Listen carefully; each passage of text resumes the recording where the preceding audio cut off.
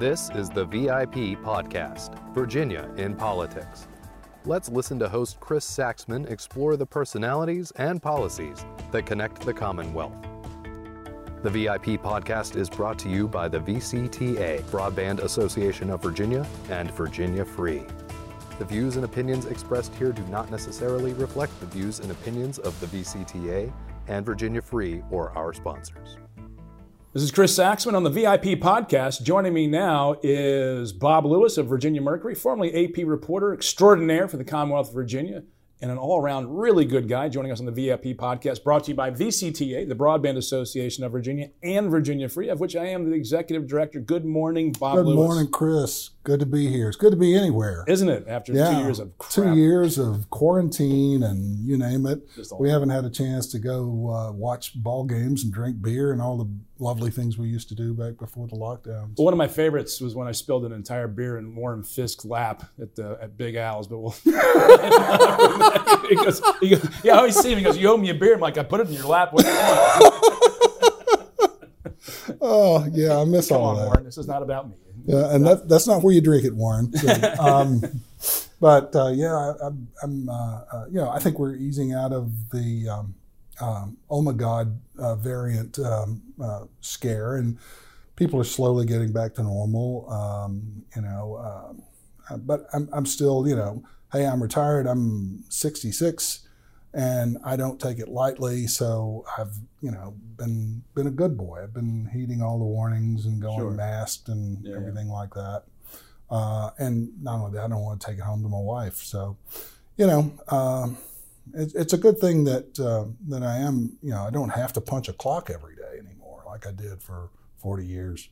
And, now instead of 20 minutes driving like it was today to come downtown, it's 20 steps from my bed, and there's so when your commute it's really cool. Yeah, it's a lot better, I'm sure, in that regard. But let's talk about those 40 years in politics. You covered politics closely, as well as anyone has in the Commonwealth. Thank you. And no, truly, one of the good guys in journalism. You call it straight, you call it balls and strikes, which is not done anymore.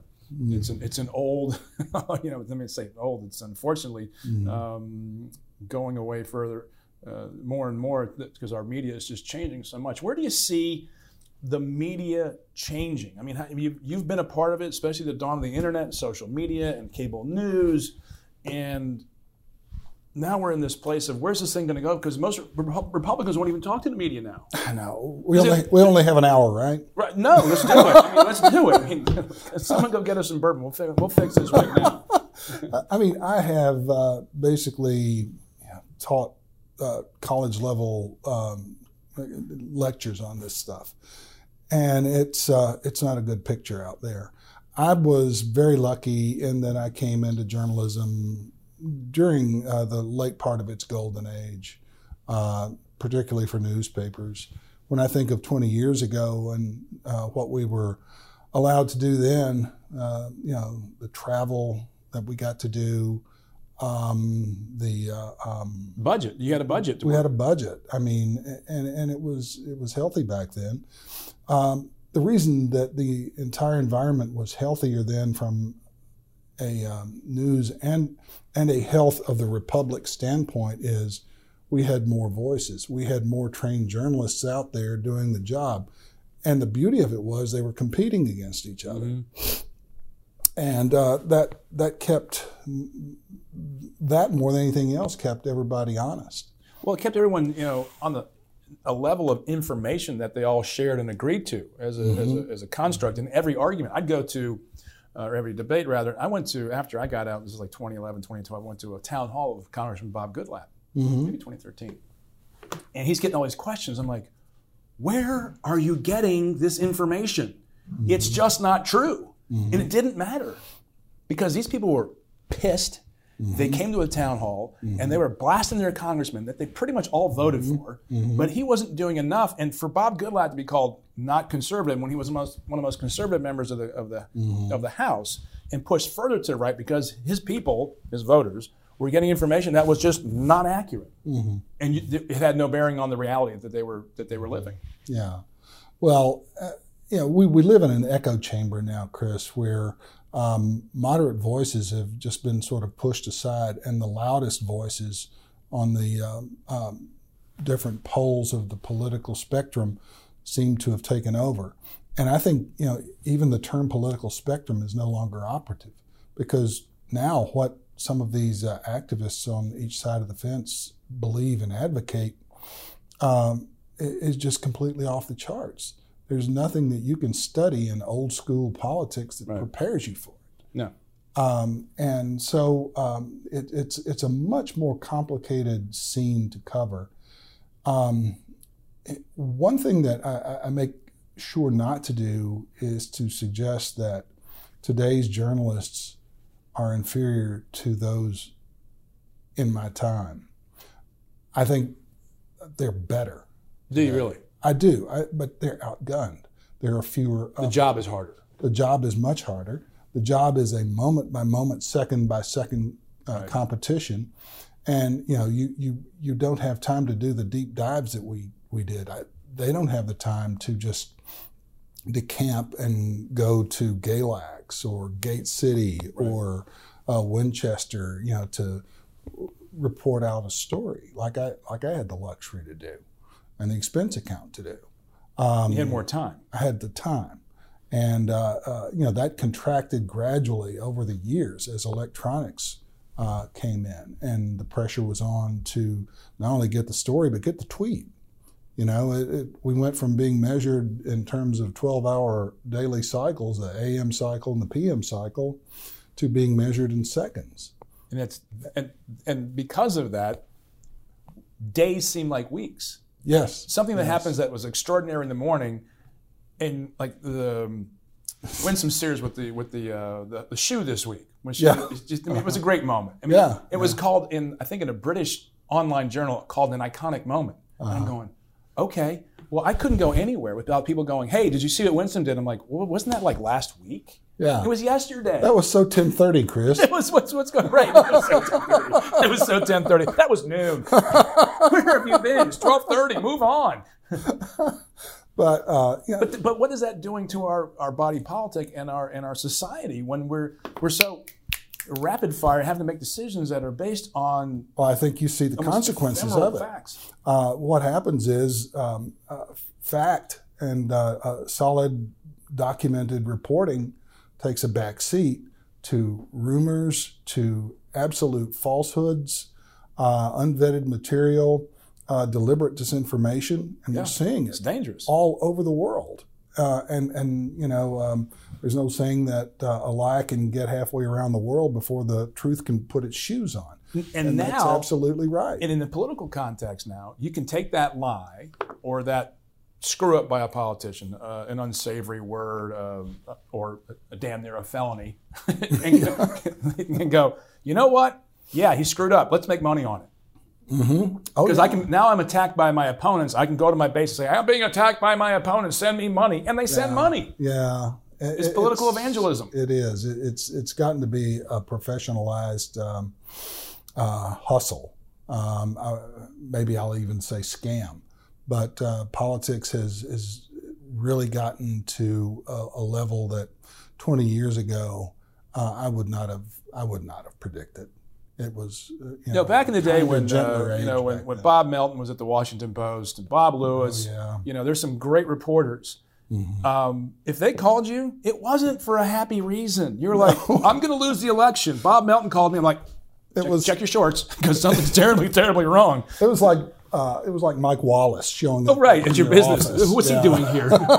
It's not to give us Valentine's and stuff. It's like the Southwest commercial. Want to get away? Yeah, bing. Right. But I was going through some old T-shirts. We're sort of throwing some things away. And 20 years ago, we printed up T-shirts. With the name for the Virginia Capital Correspondents Association. It had the logo on the front. Mm-hmm. On the back, it had the names of all the member publications. And it's like, 25 or 26 names. And those are just... We had a press corps. And those were just the full-time correspondents who were based here at the Capitol. And the last time I went to you had TV trucks here, you had everybody. Yes, you did. And you had, the press rooms in the Capitol and in the old General Assembly building were occupied, mostly year round. Yeah. Now, I haven't been in either of those press rooms in 8 years now, I guess. But I'm told that, unless they're actually in session and on the floor, nobody's in there. Well, it's not pining for the glory days, such a, people like nostalgia. This isn't nostalgia. This is a problem. It is. That our society is not being fully informed of what's going on around them, and they're being, I think, misled in a lot of ways and taken advantage of because, I'll talk to political consultants and I'll say, did you see this article in this particular paper? He says, what do I care about that for? Our people don't look at that paper. My job is to get those people to show up to vote, and that's it. Yeah, Chris, you just can't cover the waterfront anymore. I mean, there's still some excellent journalism being done out there, and I'm going to, this is not a paid promotional message here, but I'm going to. Go ahead, let it rip. I'm not on the staff, but I'm going to say that, one of the bright spots that I've seen lately in journalism has been the Virginia Mercury. Bob Zullo, the editor, has put together an incredible staff over there. Some of the brightest young people that I have been privileged to practice around. I do a column once a month. They are on the beat every day and turning out quality stuff. They keep me young. I love being able to do this gig because... Yeah, you're not the acerbic old guy. I am the institutional memory. You're not the curmudgeon that you could be. And frankly, you're really good at it. That's right. That's right. Actually, I've mellowed a little bit in my age, but I just marvel at how smart and creative and able these people are. And yet the knock on Virginia Mercury is what? That their funding isn't disclosed. That's a problem. Yeah. And because of that, there's always this area of, well, that's the Mercury. They're of the left, they're funded by the left, but we really don't know. We could do a deeper dive. And I've done some of that research. I'm like, just say who you are. Yeah. Let's get this out in the open. It doesn't take away from good journalism. Yeah. It doesn't take away from facts. The problem is it comes across as bias anyway. Yeah. Well, it's everything out there now is interpreted as bias. But of course it is. Read the Mercury. That's one of the problems. Read the Mercury, read the coverage, read the reporting, and I think you'll come away persuaded that it's pretty balanced. The problem, though, is no one on the right reads it and takes it seriously because it doesn't affect their elections. No one on the right is going to be moved. The opinion, the fact is, is going to be, so what? I mean, I don't pretend for a minute that it carries the same station with decision makers that AP once did or the Post once did. But even AP and the Post don't carry that weight anymore. They don't. Because when was the last time you saw an editorial come out in Virginia and change anything? I don't know. I don't know that I've ever seen one come out and change. I mean, remember when it was a big deal if the Richmond Times-Dispatch endorsed a Democrat? Oh, I don't even think they do endorsements anymore. They don't. Yeah. So it's just a different world now. But where is that world going? This is my concern and my question. I don't know, Chris, and that's what bothers me. I don't have that crystal ball. Yeah. I mean, we can see the trends of where it's gotten us from, say, when I got into the business in the mid-'70s to now. And, the trend line certainly isn't good. For-profit news organizations are suffering. And honestly, I think most of them are going to have a very difficult time surviving the next few years. I look at the papers that are doing the best, and those are the papers that I think would succeed as subscriber-only organizations. Wall Street Journal, New York Times, Post. They've changed their business models and doing quite well. They have, but they also offer distinctive content that's not available anywhere else that people, you and I, are willing to pay for. It's you don't open those papers up and see 2-day-old wire stories. Right. That's the death knell right there. You've got to have something distinctive, something that nobody else can replicate. Because, if you want to, you can read a Paris newspaper every morning. You can read the London Times. Mm-hmm. We're no longer bounded by geography. Right. The competition out there is so fierce. You've got to be able to offer someone a product that tells, in the case of medium-sized papers, what's going on in your community, why does it make a difference to you, data that only we have because only we care about it. Mm-hmm. I think that's the key to success for local mid-size newspapers. And until they invest in the product, invest in the reporting, and give people a reason to subscribe, I don't see anything getting any better. Well, and I think the manifestation of all that is as we further disintegrate as a people, it accelerates because our common information is no longer common. Yeah. And we don't have anything to agree on. No. Because we don't have shared experiences anymore. Remember, again, this is not waxing nostalgic here, but there are only 3 channels, and everyone watched Newhart, or everyone watched Carol Burnett, or everyone watched MASH, or whatever it was, and you talked about it the next day at work. Right. We don't do that. No. And when I sit down and I didn't do it with Vivian Watts this morning, I ask typically every member of the legislature, well, where do you get your information? What movies and books and sports teams do you follow? And none of it overlaps. Mm-hmm. They don't have any shared experiences. No. How do they expect them to get along and go, yeah, I see what you're seeing? I think that's at the heart of what we're talking about, Chris. When you don't share any experiences, and more importantly, you don't share any commonality with in terms of truth, in terms of knowledge of what's going on in the world, in terms of knowledge of your own government, then it's impossible to reach a consensus on anything. That's why we're a country hell-bent on arguing all the time about everything. That's why we form tribes that are constantly at war with one another. Well, the tribes are for security reasons. Mm-hmm. Help me. Yeah. Agree with me. Yeah. Make me feel comfortable. That and comfort. You have the comfort of a like-minded group, and where nobody is going to take exception with what you believe. And it bonds it tighter together. And the enemy becomes that group over there that believes none of what you believe. Used to be good friends. Yeah. I've lost good friends from my youth over politics, and they assume I'm a certain way because they vote differently from me. And they don't call and say, hey, what do you mean by that? That's extremely true. I know you saved my life that one day, but I'm kind of upset by your post on Facebook. Yeah. It really is a concerning thing. And Julie and I talk about that quite a bit, that over the last 8 years, we've had friendships ruptured. Oh, family members. Because, yeah. And it's like, I do this for a living. I don't take it that seriously. Mm-hmm. And it's my paycheck. Mm-hmm. That's one of the things, Chris, is people like us who have done it professionally, you as a policymaker and me as a journalist, we do have a broader perspective on this that average people don't have, and we sort of see the absurdity in it sometimes, and we can let it go. Ordinary people don't have that perspective, and they can't let it go. Well, they choose not to let it go for a number of reasons. I don't slight them. It's not their fault. Right. And I don't think it's anyone's doing. Mm-hmm. It's just what's happening. Right. Our society is evolving to a point, especially with the internet and social media. Remember in the mid-aughts, it was blogging and all that was going on. And now we're in this Twitter world of, let's say something mean in 140 characters and tee-hee-hee, we got a lot of likes. So that's a sugar high. We love that kind of stuff. But, it's not helping.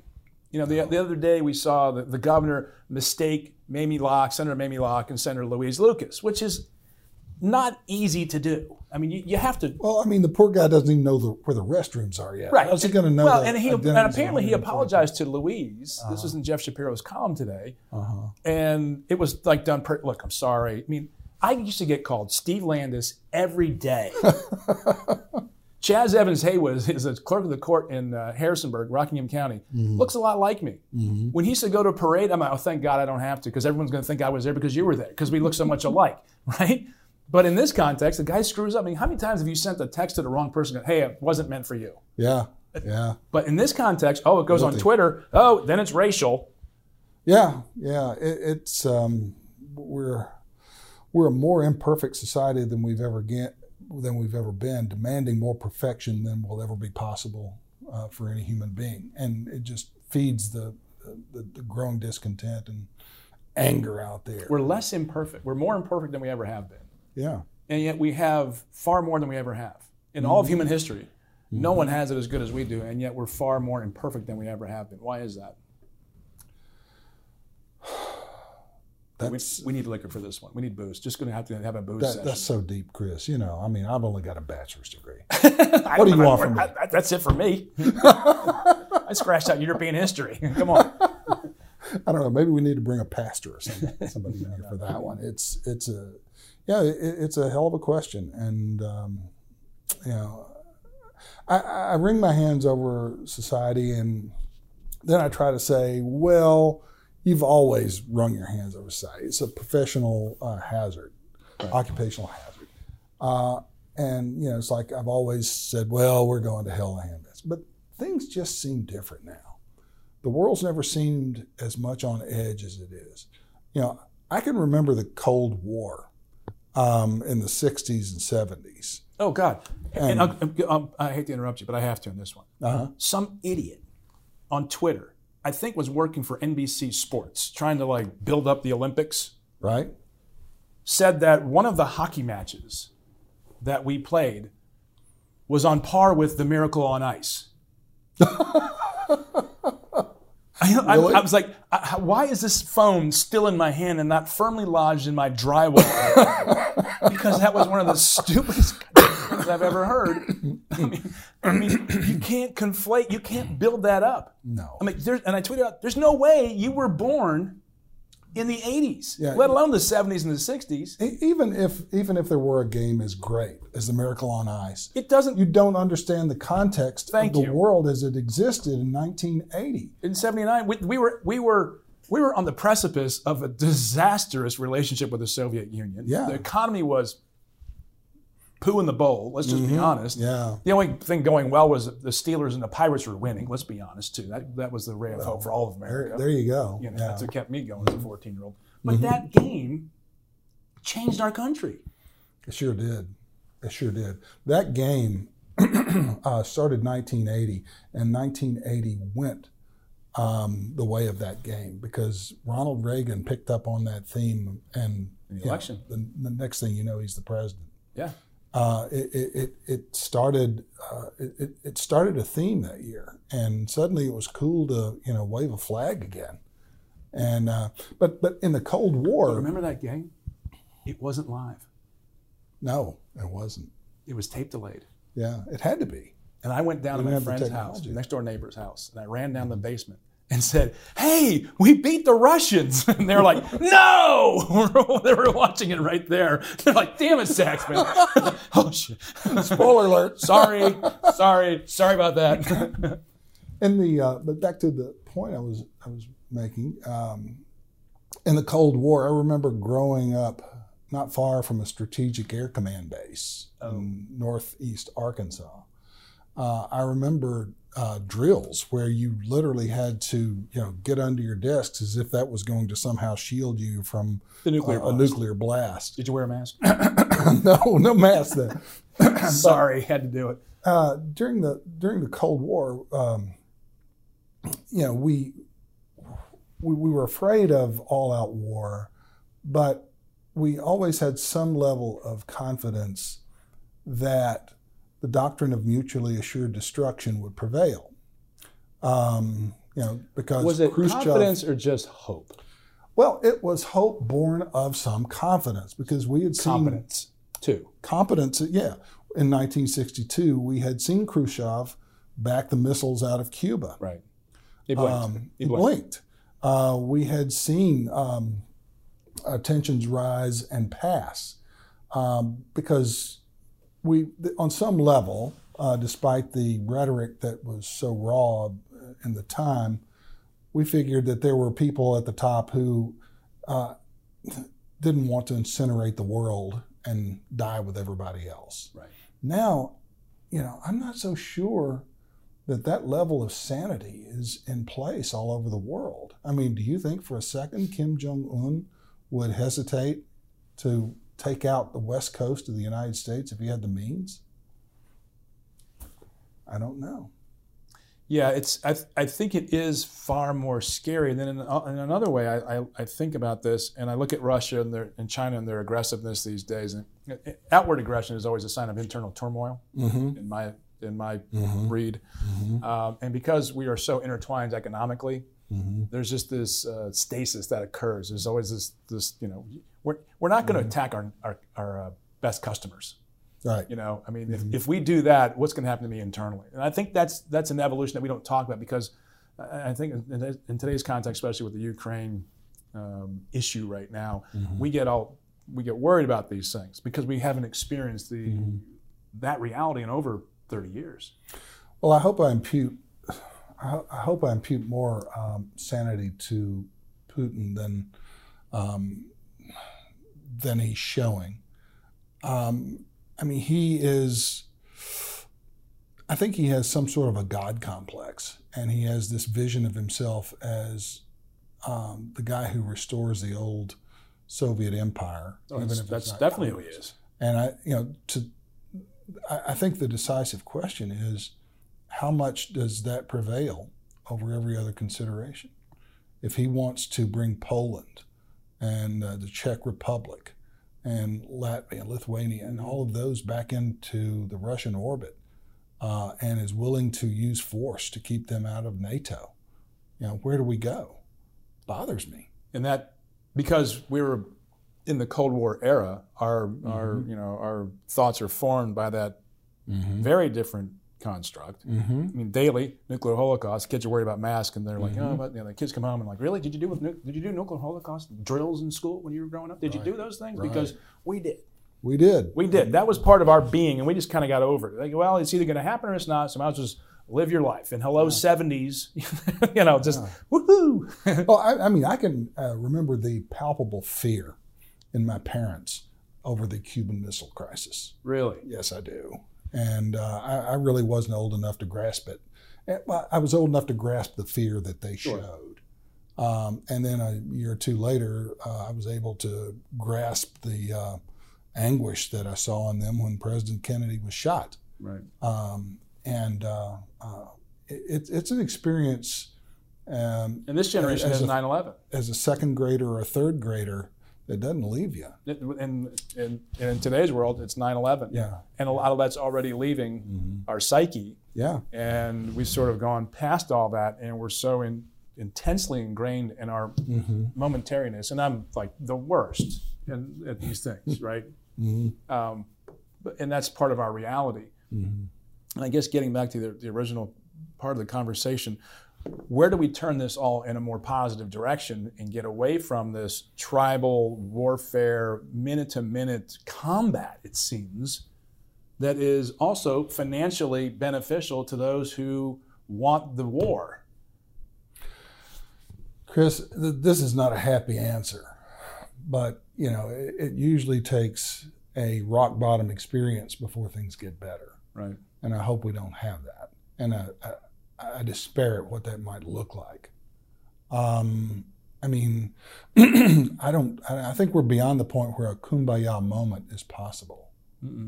No, because 9/12 America was America at its best. December 8th, 1941, was when we were like, hey, hold on a tick. This is unacceptable. We have a common thing. We don't have that common thing anymore. And I'll never forget, I was at one of those pancake breakfasts one morning back home, and this guy was talking about politics. What's it going to take to bring our country together? So you really don't want to contemplate that, because the dire nature of that reality would be completely destructive. And people say, and this is not to throw water on the whole make America great again, but we have to remember, after World War II, when America was great, it's because the rest of the world was decimated. Yeah. And people don't put that into context. Wait till you talked about context earlier. After World War II, we had no competition. The world was destroyed. The world's economy was destroyed. Yeah. Who was the only one left who could provide any resources, any products, anything? The war never came to our shores. It never came here. Yeah. And we were more than equipped to deal with it. And then we couldn't deal with the fact that we had competition finally coming to us. And we did that whole thing in the 70s and 80s. And the Soviet Union and everything. But that's completely different than what we have today. It's a far more difficult, painful world of, we don't get to just have American hegemony anymore because we have serious, at least economic competition out there. Yeah, and we've got serious economic troubles of our own as well. And, I don't know how this resolves itself. I don't know if, I do believe if it continues for another 2 years, this will be a one-term president. He may be a one-term president anyway. But it's going to change things. I mean, tell me anybody who isn't predicting a Republican takeover of Congress this year. It's almost a certainty. Right. The only thing that could backstop that for Democrats is, ironically, the redistricting in in New York, California, Illinois, and having control and switching those seats up. Yeah. I still don't see the math as stopping it. But that's still not going to. I mean, look, Texas gained seats, and we've seen how redistricting has gone in Texas. I mean, that state's not only going to get another Republican seat. It's redistricting their current seats to get more blue seats than red. Right. And the outlook for the Biden-Harris administration is not favorable. Even, Clinton in '94 turned it around. '95 he went to the State of the Union and said, the era of big government's over. 30 years later, here we are, right? Right. Big Exactly government, right. ginormous government. And a government that grows no matter which party is in power. That hasn't stopped, has it? No. Despite all the polemics that we hear about it, and I'm not sure either party is interested in small government anymore. That whole conversation is out the door. Yeah. Where are the libertarians? Who? Speaking of third parties, what? Yeah. It's we're in a very politically volatile time. Not only is the economy roiling everything, the unpredictability and virulence of this pandemic, just when you think you've tamped it down, there's another variant that ravages the world. How well are we going to do? How well are vaccines going to do? How much acceptance are the vaccines going to have? Those questions, I think, are going to have a big bearing on how well the economy recovers over the next few years, or whether it recovers. And I'm sensing in the pandemic now, this energy building.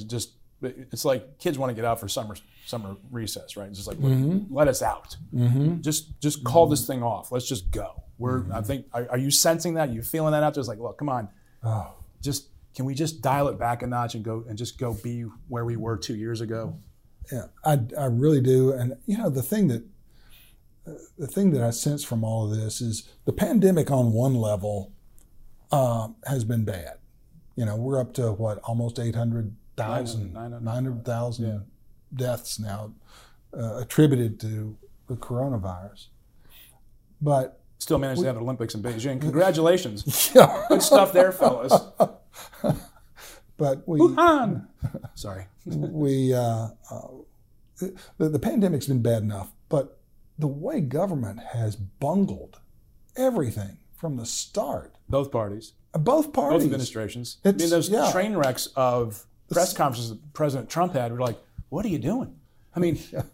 He made Northam's press release when he was going to do the moonwalk seem like a piker. He was like, are you kidding?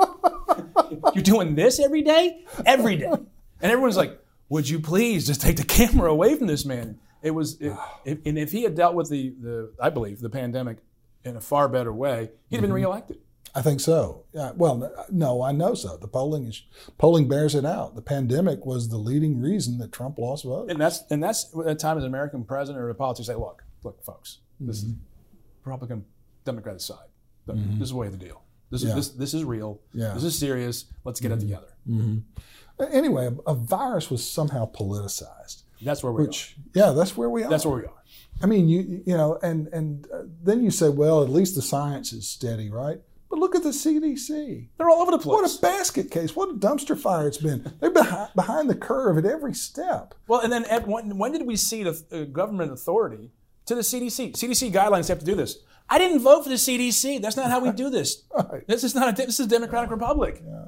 But I mean, you can't. The science can't be here today and there tomorrow. I admit, that we're learning. And people justifying both. Well, it's okay over here. Well, it's okay over there. Well, we're learning. I get that. And yes, the virus itself mutates and changes. Right. But still, I mean, But we don't. We dig in deeper. We dig. We keep digging.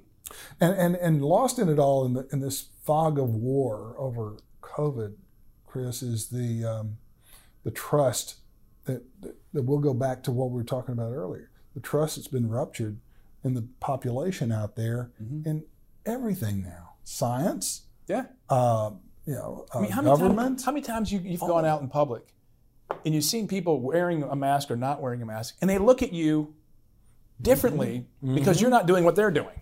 They give you that side eye at the grocery store, like, really? Now? Yeah. I'm just getting groceries. Right. I don't need this. Yeah. I don't need the judgy thing. Yeah. Right? Yeah. And people, if you're wearing a mask, you judge the people who aren't. If you're not wearing a mask, you judge the people who are. That's insane. And I wear a mask in the grocery because I'm 66. I'm a little overweight. I don't want to risk it. I don't want to take it. I was going to say svelte, but Yeah. But husky. It doesn't mean anything. It doesn't mean anything. There's no slam against somebody who's not. Right. I don't understand. I guess we were raised in a different time in a different place. We're just like, you don't say that about someone. You don't think you're not supposed to think that about somebody. Yeah. They're doing their own thing. I mean, that was the whole, that was like America in the 60s and 70s, like do your own thing. But there was a point in which the judginess, it just becomes destructive. And people were on the right were just like overjoyed that people at the Super Bowl weren't wearing masks. I'm like, this has been your point all along. They're agreeing with you. Why are you calling them out? Just say thank you and move on. Yeah. Not castigate them and try to drag them down. Oh, all right. Send out a fundraising email. Well, I think politeness, for lack of a better word, has been essentially killed. Manners. Manners. Just basic consideration for other people. I think until you meet them one-on-one. Yeah, when you meet them one-on-one and you can talk, if you can do that, that's not possible all the time now. No. Depending on your politics, because I've tried it with some people and it hasn't gone well. And that's fairly new.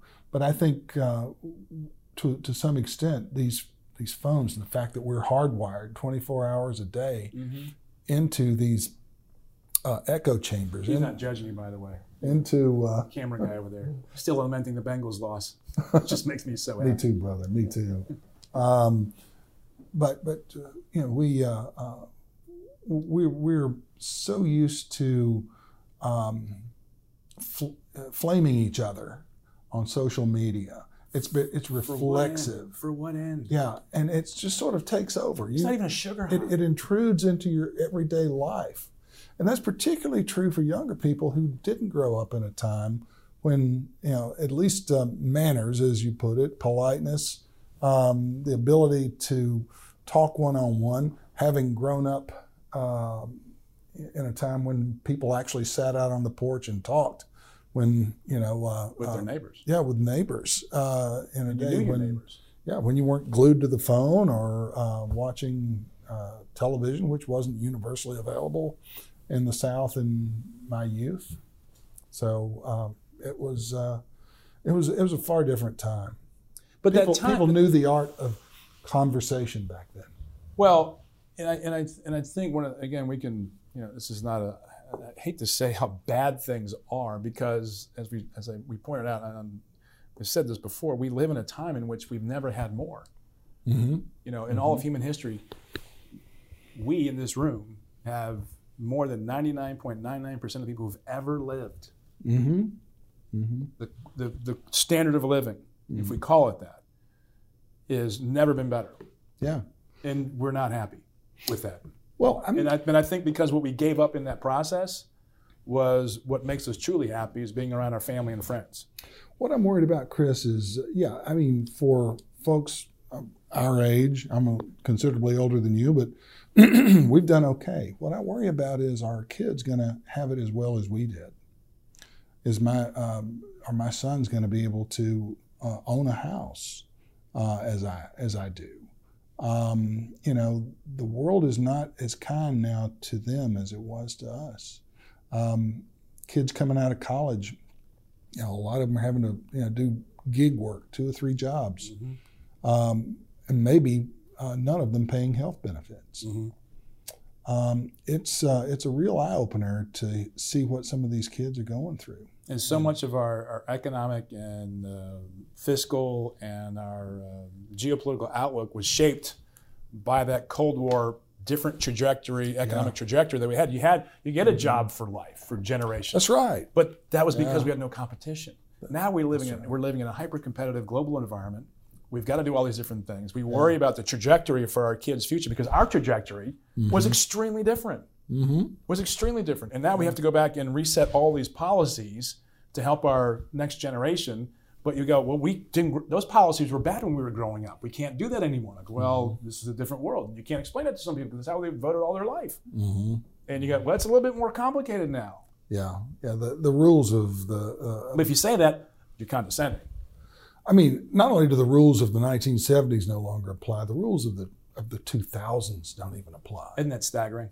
It is. It's absolutely staggering. Absolutely. It's how much has changed. The acceleration, and I don't want to say of the decline of this of the disruption in our system, because it's going to settle out. That's a good word. It's going to settle out somewhere, and I don't know. And I think that's the unsettling part, is where it's going to settle out. Yeah. We don't know. We don't know. This is the roulette table, right? Where's that damn ball going to go? Yeah. This is not 22 in Casablanca where you push a button and get what the guy needs to get out of the country, right? Yeah, I think that's a good word, is disruption. And it's spinning faster and faster and faster, which just creates that much more uncertainty. Yeah.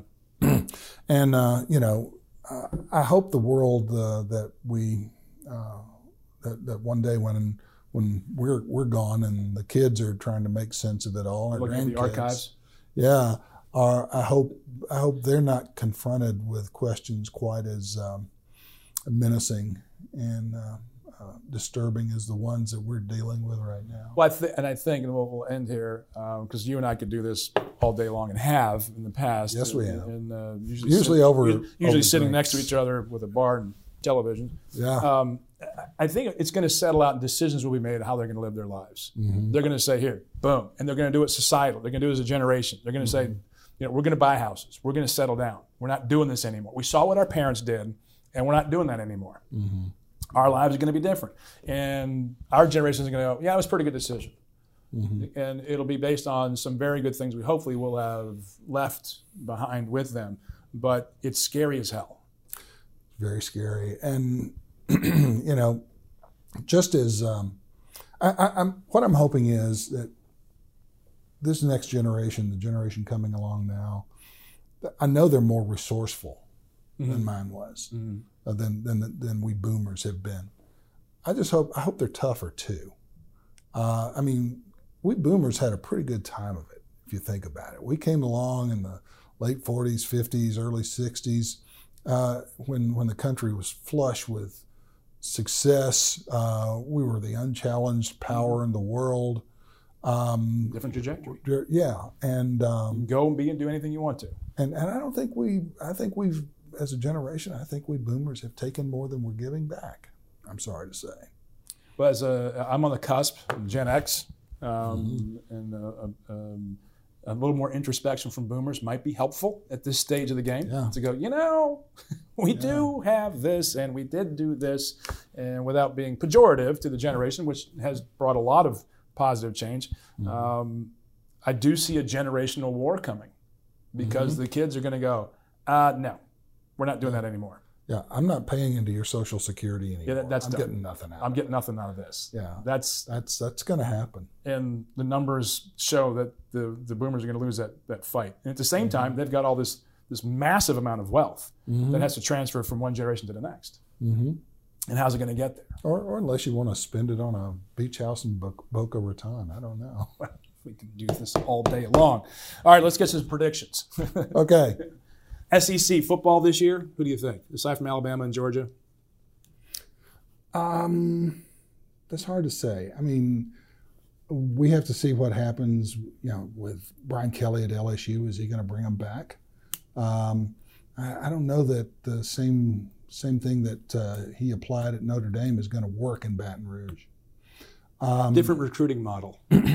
Far different recruiting model, and how tied in is he to that? I mean, LSU is the, with Alabama, the traditional power in the West, right? Mm-hmm. But I mean, look at the way Texas A&M has been recruiting. Look at their facilities. Look at what they've got. Mm-hmm. I thought really that Texas A&M would be a juggernaut this past season, and I was surprised that they wound up only 8-4. They did beat Alabama, but we kicked their butts in Oxford. That's why what's his face, Riley left Oklahoma. Lincoln Riley didn't want to go to the SEC West. No. In the East, where does Florida go? That's the other traditional power in the East. Mm-hmm. Is Tennessee really on the rebound? So South Carolina had a good recruiting year. They overperformed with their new coach. Yeah, right. Yeah, part of the Beamer tree. Yeah. The question is does Virginia Tech call him back home at some point?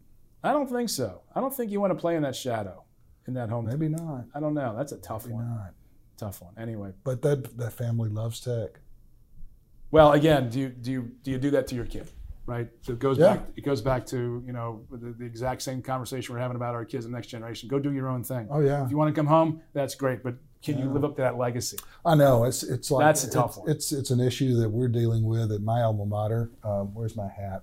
But Ole Miss is trying to get Arch Manning, the grandson of Archie, not happening. Nephew of Eli. I don't think it's going to happen. I think he's probably going to wind up at Texas or Alabama. Yeah. And Texas pulled a smart move. They are about to hire David Cutcliffe, who was the head coach at Duke. And was the quarterback coach for Peyton Manning. And he was the head coach for Eli at Ole Miss. Oh, was he really? Yeah, he's the Manning whisperer. And so Texas is trying to hire him as an offensive analyst. Yes.